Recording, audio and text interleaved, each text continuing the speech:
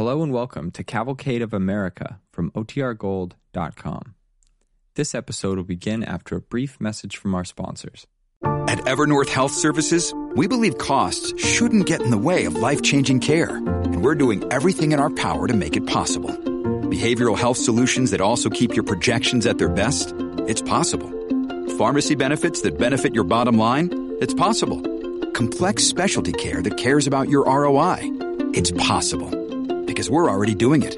All while saving businesses billions. That's Wonder made possible. Learn more at evernorth.com/wonder.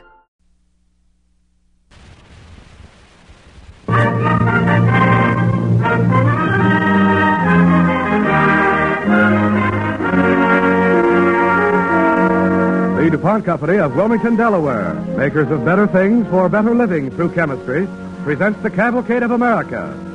Tonight's star, Dane Clark.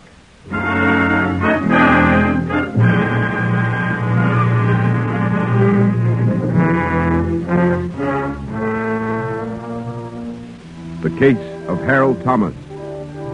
Tonight's DuPont Cavalcade, starring Dane Clark, is a true case taken from the files of the Criminal Court of New York. Only the names are fictitious.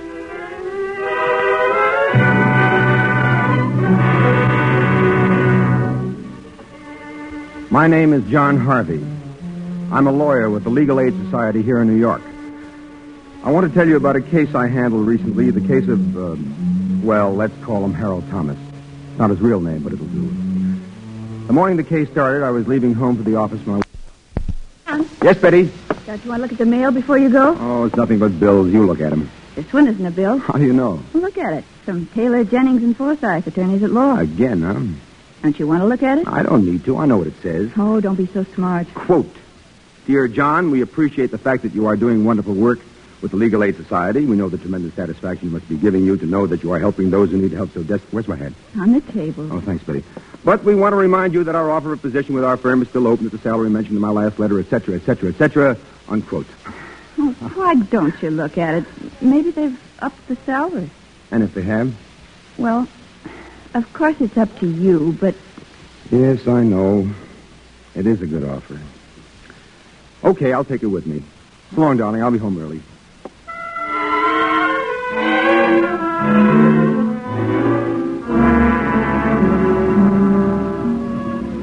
At that time, I was on duty with 3 or 4 other lawyers from the society in felony court, the court where persons who are arrested are brought to be arraigned. We are there to represent any defendant who wants a counsel but who can't afford to pay a private attorney. Harold Thomas was just such a defendant, one of the thousands we handle every year. This is the case of Harold Thomas. Are you Harold Thomas?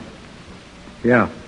The complainant, Robert Holmes, states that on November 20th, 1950, you held him up with a gun on 108th Street and robbed him of $175. Holmes, you swear that this affidavit's true? I do. Thomas, you may communicate free of charge with your friends or relatives. You may have an adjournment for the purpose of securing counsel, or if you cannot afford to secure counsel, the court will assign you counsel from legal aid. What's your wish? I'm not guilty. Do I need a lawyer to say I'm not guilty? You want a lawyer? Well, I just said Can I'm not... you afford to pay a lawyer? No, I can't afford no lawyer. I'm not guilty. This is a frame-up. In looking over your past criminal record, Thomas, the court finds it hard to believe that this law-abiding, respectable citizen would frame you. I know, Judge. I got a record, but Do you want a lawyer? If I need one, I guess I better have one. But I'm innocent. All right. Assigned to legal aid. Legal aid.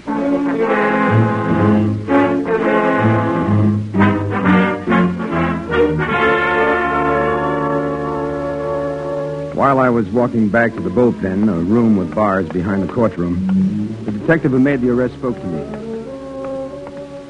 You got a dead duck here, Mac. Well, we'll see. Take a look at his record. I know. 3 strikes against him. Obvious. An open or shut case. Yeah, maybe. Only a long time ago, I made up my mind never to take the obvious for granted. Okay, Thomas. Thomas, we can talk over here. I told the judge I couldn't afford no lawyer. My name's Harvey. I'm from Legal Aid. This won't cost you anything. I don't get it. Well, I'll tell you all about it some other time. Now, I've got to find out about you. I'm innocent. This is a frame-up. Well, the judge doesn't seem to be inclined to believe that, considering your record. And I must say, it looks a little phony to me, too. I know I got a record, but I've served my time on those. I'm out on parole. All right, Thomas. I just don't want to stick my neck out and make a fool of myself unless you're telling me the truth. Now, what's your story? Mr. Harvey, you got to believe me. A couple of weeks ago, I loaned Holmes $5. Well, I've had a hard time keeping a job. You don't know how a criminal record catches up with you. When my boss finds out that I've been in jail, I get fired. So? So yesterday, I needed that $5 back. I'm married. I got a kid. I wanted that $5 to buy him something decent to eat for Thanksgiving. Go on. So I went up to Holmes. I asked him for my $5. And he said he wouldn't give it to me. And I said I had to have it. And he said he didn't have it. And what did you do? I told him I needed it bad. I wish he'd get it. And that was all? Yeah, that was all. I walked away. Next thing I know, a police car drives up to where I'm standing in front of my house, and Holmes gets out with a detective, and he says, "That's the man. That's Thomas. That's the guy that held me up." What about this gun you're supposed to have held him up with? I haven't got any gun. I never did have one.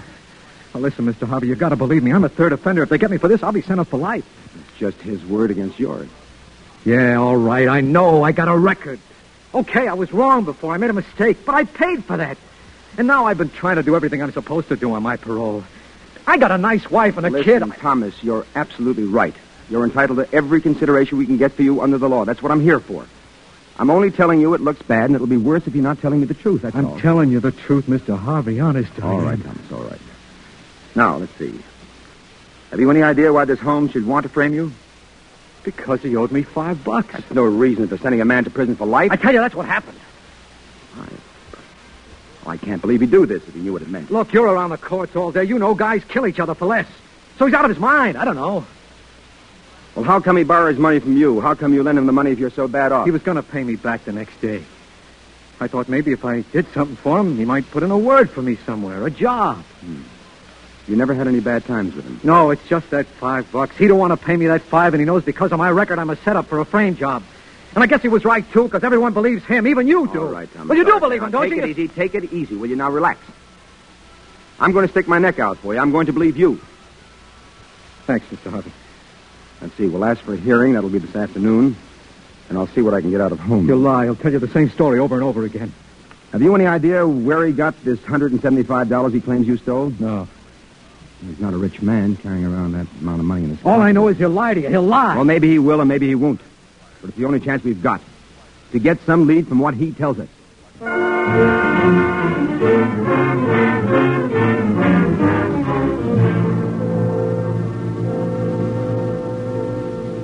At the hearing that afternoon, I put Mr. Holmes on the stand. Mr. Holmes, do you solemnly swear to tell the whole truth and nothing but the truth, so help you God? I most certainly do. All right. Sit down and give the clerk your name and address. Robert B. Holmes, 652 East 108th Street. Now, Mr. Holmes, will you tell us just what happened in your own words? Well, I was standing in front of a friend's house on 108th Street, and it was dark. And I wasn't doing anything. Speak up, please. I can't hear you. I said I wasn't doing anything in particular when I see Thomas coming towards me. I said hello to him. He said hello to me. And then before I knew what was happening, he pulled a gun on me. And what did you do? Well, I couldn't believe it. I said, Thomas, you aren't serious, are you? And he said he was, that I should give him everything I had. Yes, go on. Well, I knew this boy, Thomas. I knew he had a record. You knew that he had a record? Why, certainly. Everyone around knew it. And I decided I better not play around with him, and I handed over my money. And how much money did you hand over, Mr. Holmes? All I had on me, $175. Now, Mr. Holmes, I know that you're interested in seeing justice done. Of course. That's why I had Thomas arrested. Then I know you won't mind answering a few more routine questions, will you? Certainly not. All right. Now, you say you work, Mr. Holmes. I wonder, would you mind telling us how much money you earn a week? I earn $60 a week. $60. You gamble, Mr. Holmes? Certainly not. You don't play the horses or the numbers or an occasional game of poker? I certainly do not. You can ask anyone in my neighborhood. I got a name up there for being straight. You can ask anyone. Well, I'm sure that won't be necessary, Mr. Holmes. Any money I get from my work. And I might add, I've been working in the same place for 25 years, which will give you some idea of how I'm thought of. Yes, of course. I can see that you're a very steady man. And you said you earned how much a week, Mr. Holmes? $60 a week. That's before taxes. And I suppose, like the rest of us, you take that money home and give it to your wife? That's been my practice ever since I've been married. And she, no doubt, gives you back some for your daily expenses. Yes, about $8 a week. Which you spend on lunch and car fare and tobacco, I suppose, huh? I don't use tobacco. Oh, excuse me. I'm sorry. Now, Mr. Holmes, about how much on the average would you say you had left each week from this $8 that your wife gives you? Well, things are pretty high now, so I don't have more than about $1 left each week, if I have that. I see. Then may I ask you, Mr. Holmes, how did you happen to have $175 on you, the money that you claimed the defendant stole from you? I got it from my brother. For your brother? I don't understand. My brother, David C. Holmes, died in the city here on Monday. And I just got him the money that morning to pay for his funeral expenses. All right. And where did you say you got the money? From my postal savings account. The postal savings located in your neighborhood, I presume? Yes, just down the street from my house. Mr. Holmes, did you ever borrow any money from the defendant, Harold Thomas? Borrow money from him? Why should I? I don't know why you should, Mr. Holmes, but did you? Well, certainly not. I work. I've got enough money of my own. All right, Mr. Holmes, thank you. That'll be all. Does the counsel for the defense wish to call anyone else? Oh, Your Honor. Does the district attorney... Oh, Your Honor. Very well. Held without bail for the grand jury.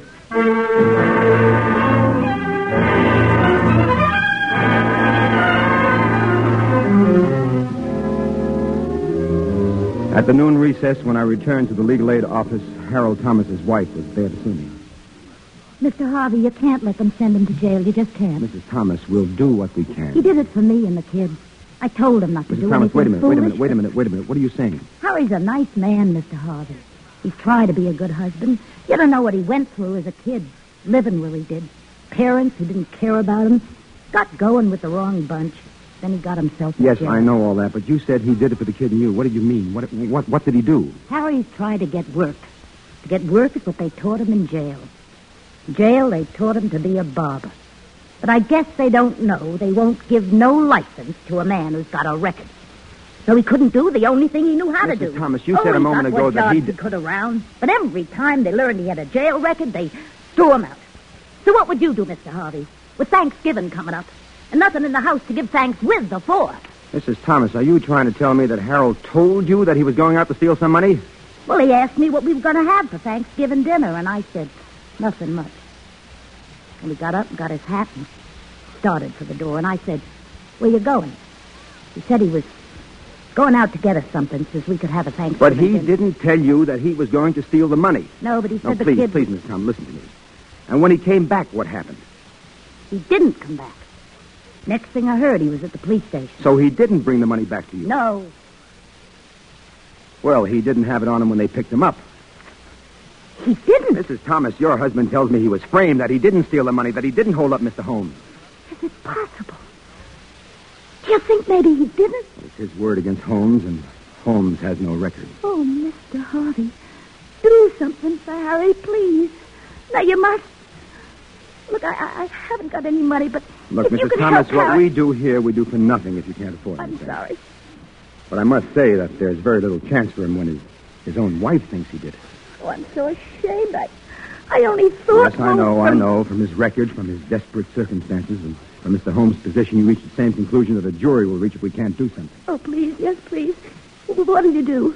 Well, you see, technically I'm out of the picture now, Mrs. Thomas. I've passed the case on to the man who will handle it when it comes up in general session. Well, couldn't you handle Well, that's not the procedure here. We have men assigned to various courts. Oh, please. As a matter of fact, I may not even be with the legal aid when your husband's case comes up. So, all in all, it's better that it go right to the man who will handle it in general session. Well, all this I don't understand.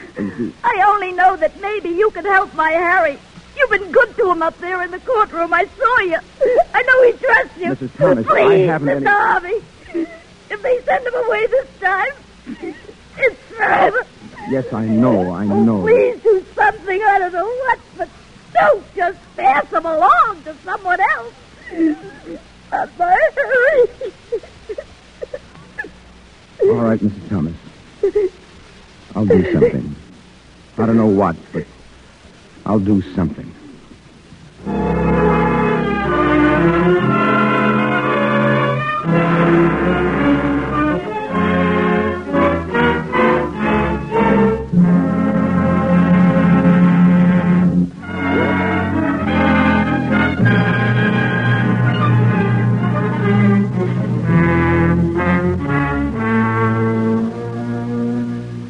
I guess I wasn't very good company for my wife that night.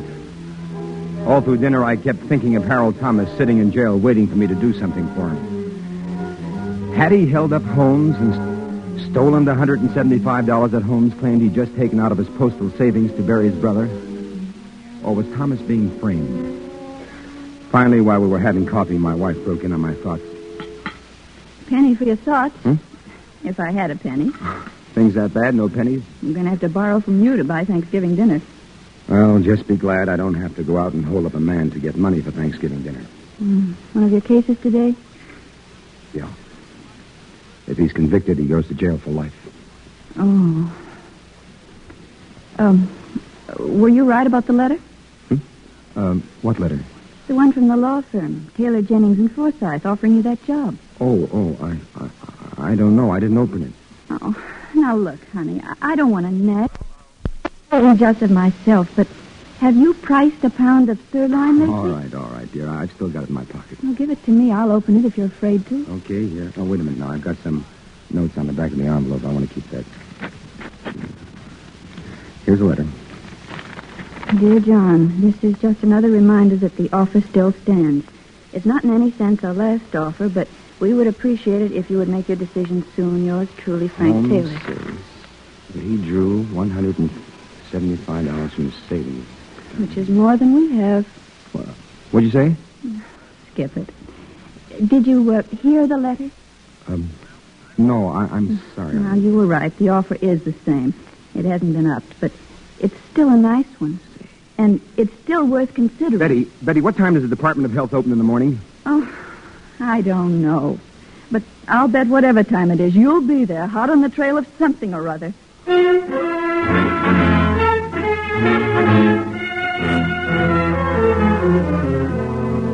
Betty was right. On the way to the office the next morning, the day before Thanksgiving, I stopped in at the Department of Health to check with my contact girl there. How do you do, Mr. Harvey? Hi, Janie. Gee, you're the early bird this morning. Been waiting for you, honey. I want to check on a death. Okie doke, but you gotta give me half a sec to hang up my things. Sure. Oh, you're always in such a rush, Mr. Harvey. What kind of a case you on now? Well, you might call it the Wild Goose Chase case. Ooh, that's a tongue twister, all right. Now, what can I do to oblige? I want to check on the death of a man named David C. Holmes, died in the city last Monday. Holmes, Holmes. Okie doke. David C. Holmes. Mm-hmm. How'd you come out on that last case you was asking about? Oh, I lost that one. Well, you can't be lucky all the time. That's right. Though I was reading a detective story last night about a private eye that always got his man. Janie. It was the darndest case. You see, this man was murdered in a hotel. Janie, please. Oh, Janie, will you get the... guys are always so intense. I don't see why I can't tell you about this detective story while I'm looking up this soap for you. Or don't you think I can do two things at once? Honey, I'm sure you can do 6 things at once. Well, here we are. We got a Hobart and a Hopper, but no Holmes. Are you sure, David C. Holmes? No, nobody by that name died in the city last week. No David C. Holmes was buried unless he was buried without a death certificate. Without a death certificate? Does that ever happen? Listen, everything happens. We got a report only the other day of a guy who died and who'd been buried without our knowing about it. Only it was the queerest thing. You see... Janie, excuse me. Tell me one thing. It's rare, isn't it? Sure, it's rare, but it happens. Like I was telling you. Bye, Janie. Thanks. Look, Buster, will you tell me one thing? Do you want it that this guy Holmes died or didn't die? I'll tell you when it's over, honey. Thanks for the dope. So long.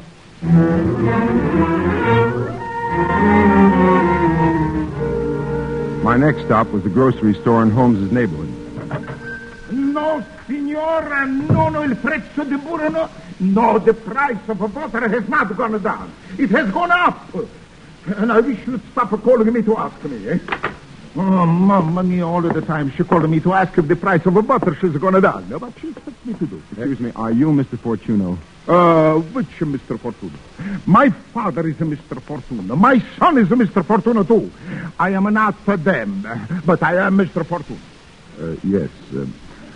Look, my name is Harvey. I'm from an agency that's trying to get some information on Mr. David C. Holmes. Oh, you mean Mr. Robert Holmes? No. David C. Holmes. I think he's Robert Holmes' brother. Brother? I never heard of no brother. He's got the 6 sisters he's always talking about.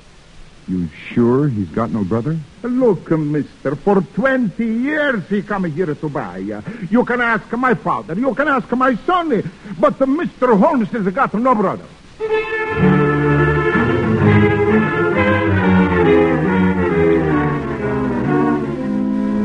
This was all very encouraging, but it didn't necessarily prove anything. I'd know far more after visiting the Postal Savings Branch where Mr. Holmes claimed to have an account from which he had drawn $175 to bury his brother. Well, Mr. Harvey, all I can tell you is that Mr. Holmes does have an account with us. Can't you tell me the amount? No, that's confidential. Well, can you tell me if he made a withdrawal of $175 recently? No, I can't tell you that either. Look, sir, I'm trying to save a man from going to jail for life on a frame-up. I've got to have this information. I'm sorry. Well, if I have the court issue a subpoena, you'll give it to me. You can't subpoena the United States government, Mr. Harvey. You can if it's willing to be subpoenaed. Yeah, but in this instance, you'd have to get permission from higher authority. Well, let's start up the ladder then. Who do I see first?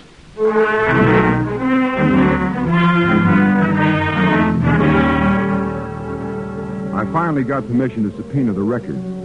I didn't know what they contained, possibly information that would hurt my case. But since that was the only way I could see them, I had to take the chance. Thanksgiving Day in jail didn't seem so bad for Thomas when he learned that the judge would reopen the hearing of his case the following day. Is the counsel for the defense ready? Yes, Your Honor. I would like to question the complainant in the case, Mr. Robert Holmes. Mr. Robert Holmes, take the stand. Mr. Holmes, do you solemnly swear to tell the truth, the whole truth, and nothing but the truth, so help you God? I do. Mr. Holmes, I would like you to tell us again what you told us on the stand the other day, the facts of this case. Well, it's like I said. I see Thomas coming towards me, and I said hello. And he said hello to me. Then he pulls out a gun, and I said, Thomas, you aren't serious. And he said he was. That'll be all for now, Mr. Holmes. You may step down. I'd like to call my next witness, Miss Jane Watkins of the Department of Health. According to the records of the Department of Health, no person by the name of David C. Holmes was buried in the city of New York the week of November 18th. Mr. Enrico Zaccanino Fortuno. Mr. Holmes ain't got no brother. He is all the time telling me how it was to be the only son in a family of a woman. Mr. Henry Martin of Postal Savings. Mr. Holmes does have an account with us, a very modest account. Did he make a withdrawal of $175 last week? Mr. Holmes hasn't made a withdrawal in over 6 months.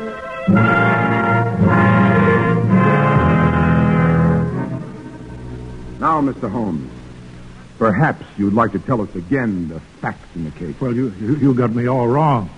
You see, my brother didn't live around here. He lived up in Alaska. And the account from which you drew the money, was that in Alaska too, Mr. Holmes? No, I had the money. I just had it on me. And you've got this thing all mixed Mr. up. Holmes, I can't understand what would make a man put another man's freedom in jeopardy. What warped motives, what viciousness. Mr. Harvey, the court shares your indignation, but this will all be gone into at another time. Has the counsel for the defense the motion to make? Yes, Your Honor. I move that the case against Harold Thomas be dismissed. Mr. Harvey, yesterday was Thanksgiving. Did you think of me, Mr. Harvey? Well, Your Honor, I'm sure you didn't. And why should you? But I want you to know, and I want this whole court to know, that I thought of you. And I thanked God for you and for the Legal Aid Society which you represent. From the case which we have before us, it is clear that it is just as important that the defendant charged with a crime have counsel to protect his rights as it is that the community, through the district attorney's office, have counsel to protect its rights. What greater reproach could there be to democracy than that anyone should lose his just rights because he is without means to defend them? Harold Thomas. Yes, Your Honor. This court owes you an apology. I herewith dismiss the case of Harold Thomas and instruct the district attorney to hold Mr. Robert Holmes on a charge of perjury.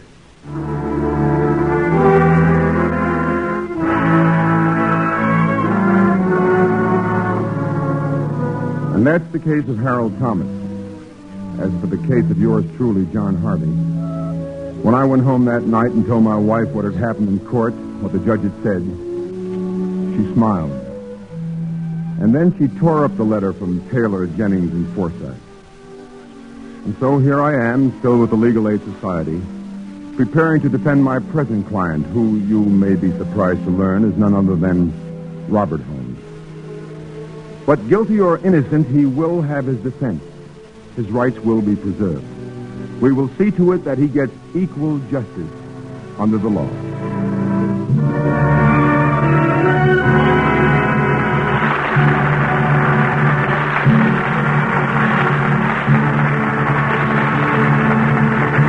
Our thanks to Dane Clark and the Cavalcade Players for tonight's story about the Legal Aid Society, which this year celebrates its 75th anniversary.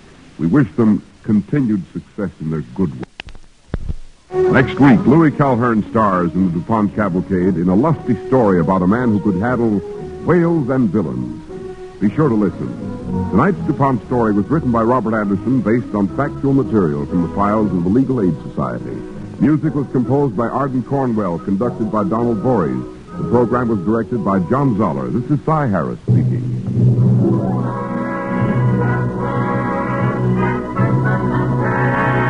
Don't forget next week, Louis Calhern. The DuPont Cavalcade of America comes to you from the Belasco Theater in New York and is sponsored by the DuPont Company of Wilmington, Delaware, makers of better things for better living through chemistry.